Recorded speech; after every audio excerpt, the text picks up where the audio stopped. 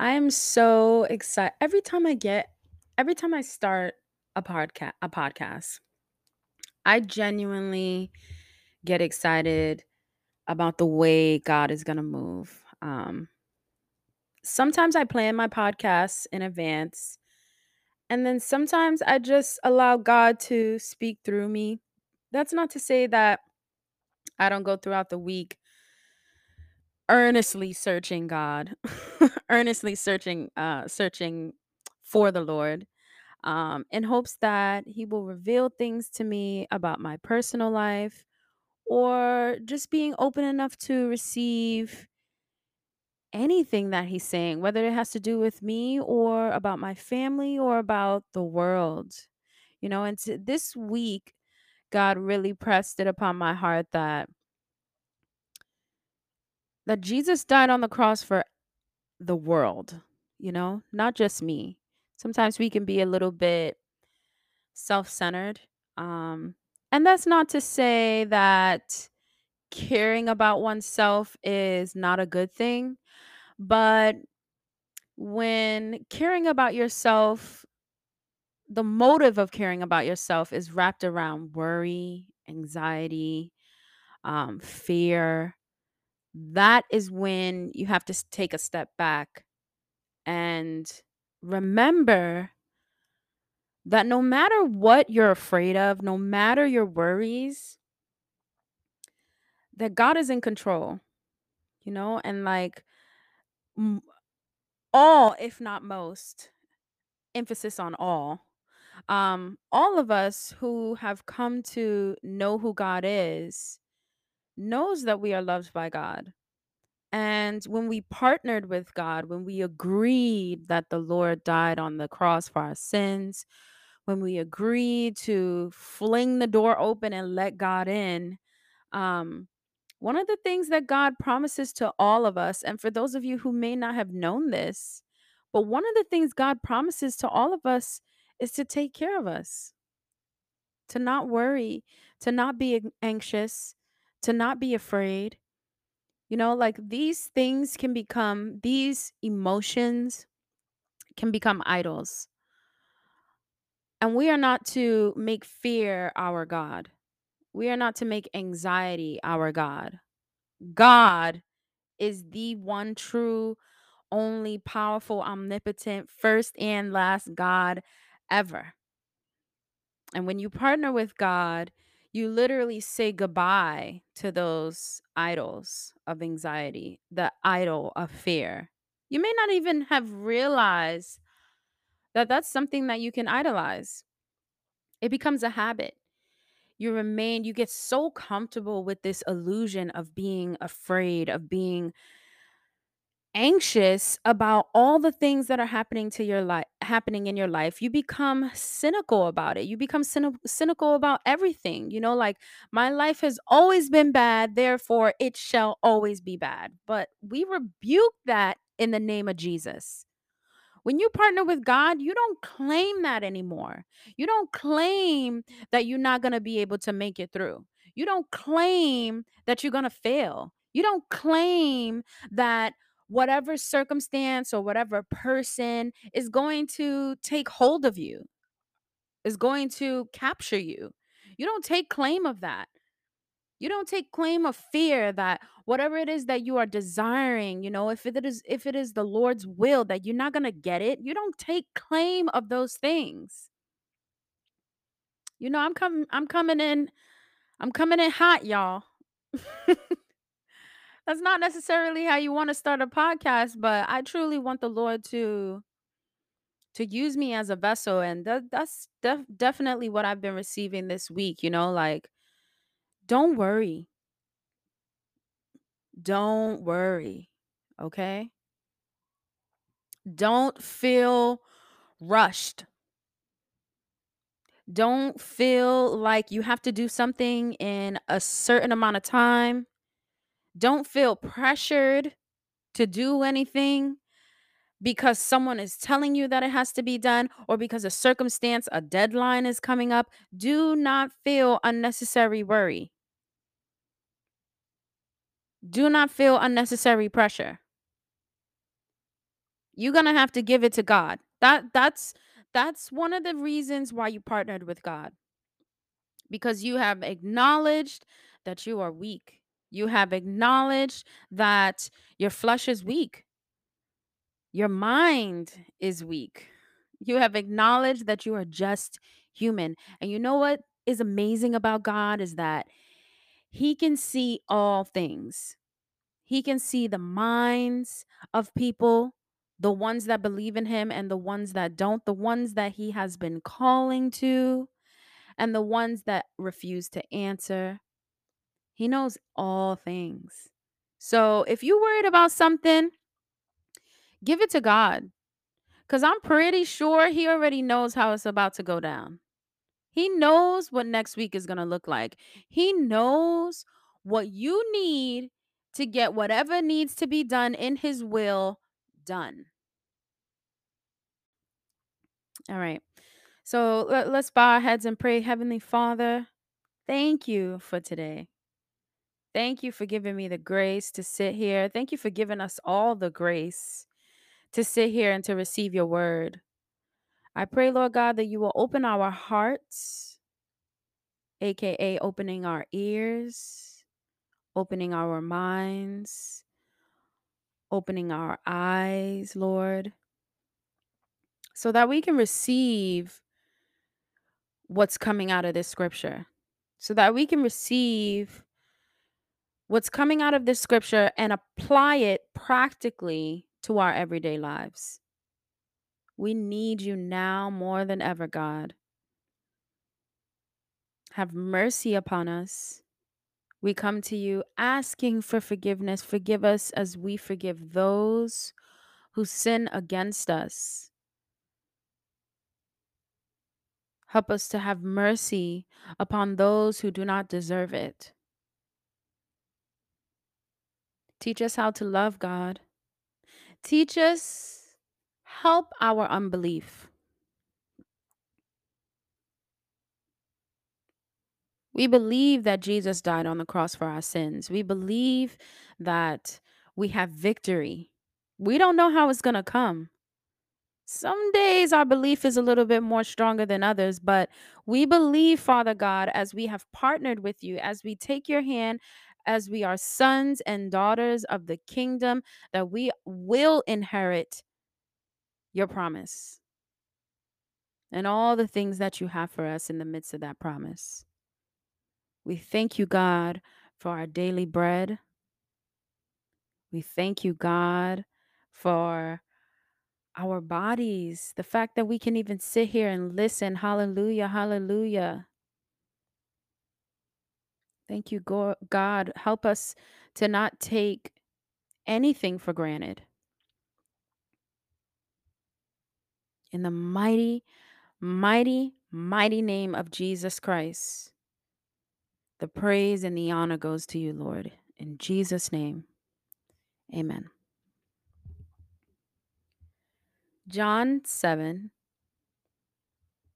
verse 45. Unbelief of the Jewish leaders. Finally, the temple guards went back to the chief priests and the Pharisees, who asked them, "Why didn't you bring him in?" "No one ever spoke the way this man does," the guards replied. "You mean he has deceived you also?" the Pharisees retorted. "Have any of the rulers of the Pharisees believed in him?" "No. But this mob that knows nothing of the law, there is a curse on them." Nicodemus, who had gone to Jesus earlier and who has one of their own number, asked, "Does our law condemn a man without first hearing him to find out what he has been doing?" They replied, "Are you from Galilee too? Look into it, and you will find that a prophet does not come out of Galilee." Then they all went home. Then they all went home. John 8. But Jesus went to the Mount of Olives. At dawn, he appeared again in the temple courts where all the people gathered around him, and he sat down to teach them. The teachers of the law and the Pharisees brought in a woman caught in adultery. They made her stand before the group and said to Jesus, "Teacher, This woman was caught in the act of adultery. In the law, Moses commanded us to stone such a woman. Now, what do you say? They were using this question as a trap in order to have a basis for accusing him. But Jesus bent down and started to write on the ground with his finger. When they kept on questioning him, he straightened up and said to them, "Let any one of you who is without sin be the first to throw a stone at her." Again he stooped down and wrote on the ground. At this, those who heard began to go away one at a time, the older ones first, until only Jesus was left, with the woman still standing there. Jesus straightened up and asked her, "Woman, where are they? Has no one condemned you?" "No one, sir," she said. "Then neither do I condemn you," Jesus declared. "Go now and leave your life of sin." Dispute over Jesus' testimony. When Jesus spoke again to the people, he said, "I am the light of the world. Whoever follows me will never walk in darkness, but will have the light of the life." The Pharisees challenged him. "Here you are, appearing as your own witness. Your testimony is not valid." Jesus answered, "Even if I testify on my own behalf, my testimony is valid, for I know where I come from and where I am going. But you have no idea where you come from or where you are going. You judge by human standards. I pass judgment on no one. But if I do judge, my decisions are true because I am not alone. I stand with the Father who sent me. In your own law, it is written that the testimony of two witnesses is true. I am one who testifies for myself. My other witness is the Father who sent me." Then they asked him, "Where is your Father?" "You do not know me or my Father," Jesus replied. "If you knew me, you would know my Father also."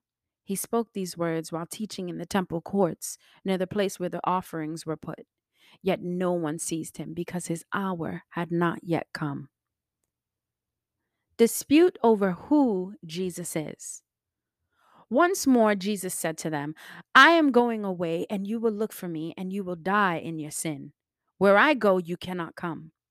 This made the Jews ask, "Will he kill himself? Is that why he says, 'Where I go, you cannot come'?" But he continued, "You are from below. I am from above. You are of this world. I am not of this world.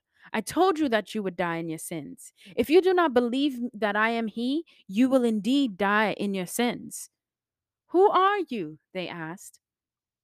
"Just what I have been telling you from the beginning," Jesus replied. "I have much to say in judgment of you, but he who has sent me is trustworthy, and what I have heard from him I'll tell the world." They did not understand that he was telling them about his Father.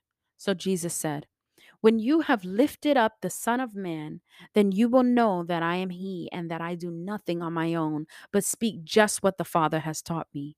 The one who sent me is with me. He has not left me alone, for I always do what pleases him." Even as he spoke, many believed. Dispute over whose children Jesus' opponents are. To the Jews who had believed in him, Jesus said, "If you hold to my teaching, you are really my disciples. Then you will know the truth, and the truth will set you free." They answered him, "We are Abraham's descendants and have never been slaves of anyone. How can you say that we shall be set free?" Jesus replied, "Very truly, I tell you, everyone who sins is a slave to sin. Now, a slave has no permanent place in the family, but a son belongs to it forever. So if the man sets you free, you will be free indeed. I know that you are Abraham's descendants, yet you are looking for a way to kill me because you have no room for my word. I am telling you that what I have seen in the Father's presence, and you are doing what you have heard from your father." "Abraham is our father," they answered. "If you were Abraham's children," said Jesus, "then you would do what Abraham did. As it is, you are looking for a way to kill me, a man who has told you the truth that I heard from God. Abraham did no such things. You are doing the works of your own father." We are legitimate children, they protested. The only father we have is God Himself, Jesus said to them. If God were your father, you would love me, for I have come here from God. I have not come on my own. God sent me. Why is my language not clear to you? Because you are unable to hear what I say. You belong to your father, the devil, and you want to carry out your father's desires.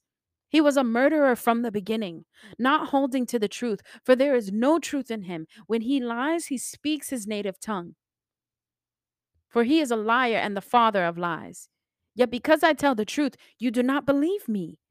Can any of you prove me guilty of sin? If I am telling the truth, why don't you believe me? Whoever belongs to God hears what God says. The reason you do not hear is that you do not belong to God. Jesus claims about himself. The Jews answered him, "Aren't we right in saying that you are a Samaritan and demon possessed?"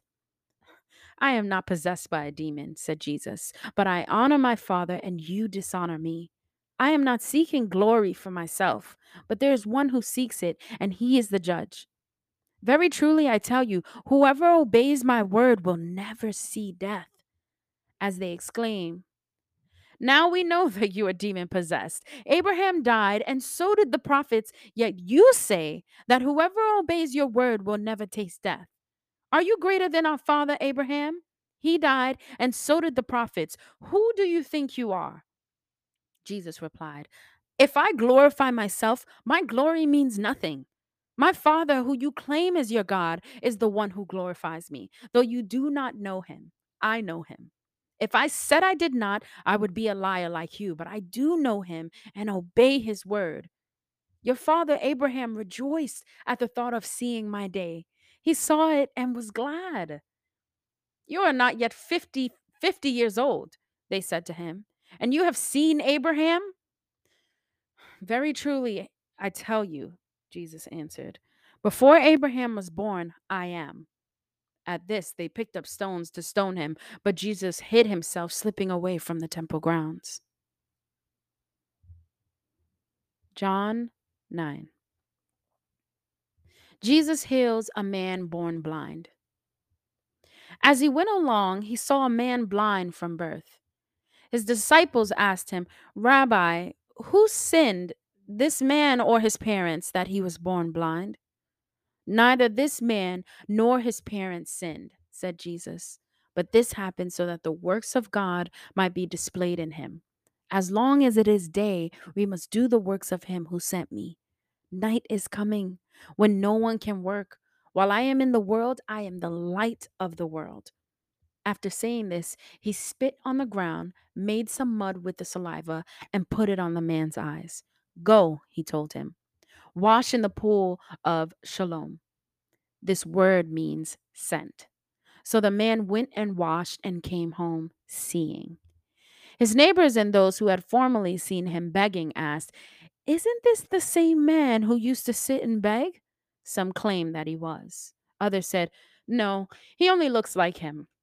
But he himself insisted, "I am the man." "How then were your eyes open?" they asked.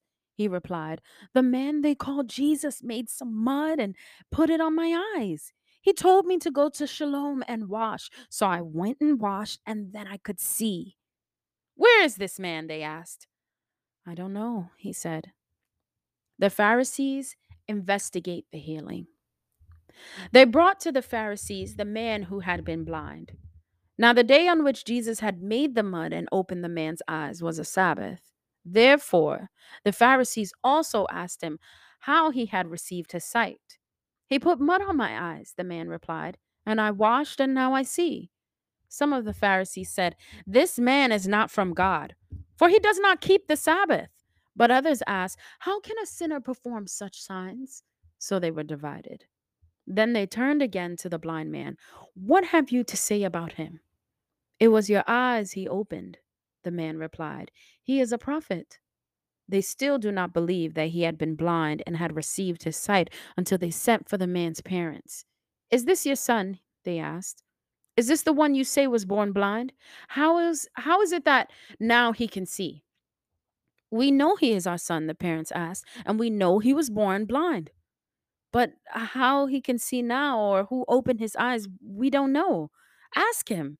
He is of age. He will speak for himself. His parents said this because they were afraid of the Jewish leaders, who already had decided that anyone who acknowledged that Jesus was the Messiah would be put out of the synagogue. That was why his parents said, "He is of age. Ask him." A second time, they summoned the man who had been blind. "Give glory to God by telling the truth," they said. "We know this man is a sinner," he replied. "Whether he is a sinner or not, I don't know. One thing I do know, I was blind, but now I see." They asked him, "What did he do to you? How did he open your eyes?" He answered, "I have told you already, and you did not listen. Why do you want to hear it again? Do you want to become his disciples too?" Then they hurled insults at him and said, "You are this fellow's disciple? We are disciples of Moses. We know that God spoke to Moses, but as for this fellow, we don't even know where he comes from." The man answered, "Now that is remarkable. You don't know where he comes from, yet he opened my eyes. We know that God does not listen to sinners. He listens to the godly person who does his will. Nobody has ever heard of opening the eyes of a man born blind. If this man were not from God, he could do nothing." To this they replied, "You were steeped in sin at birth. How dare you lecture us?" And they threw him out. Spiritual blindness. Jesus heard that they had thrown him out, and when he found him, he said, "Do you believe in the Son of Man?" "Who is he, sir?" the man asked. "Tell me so that I may believe in him." Jesus said, "You have now seen him. In fact, he is the one speaking with you."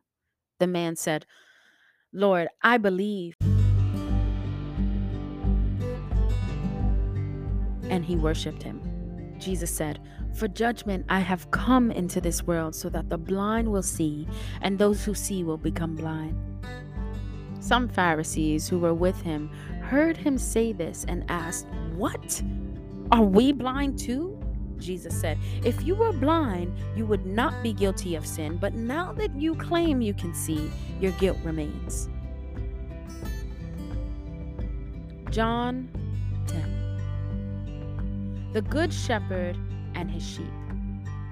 "Very truly I tell you, Pharisees, anyone who does not enter the sheep pen by the gate, but climbs in by some other way, is a thief and a robber.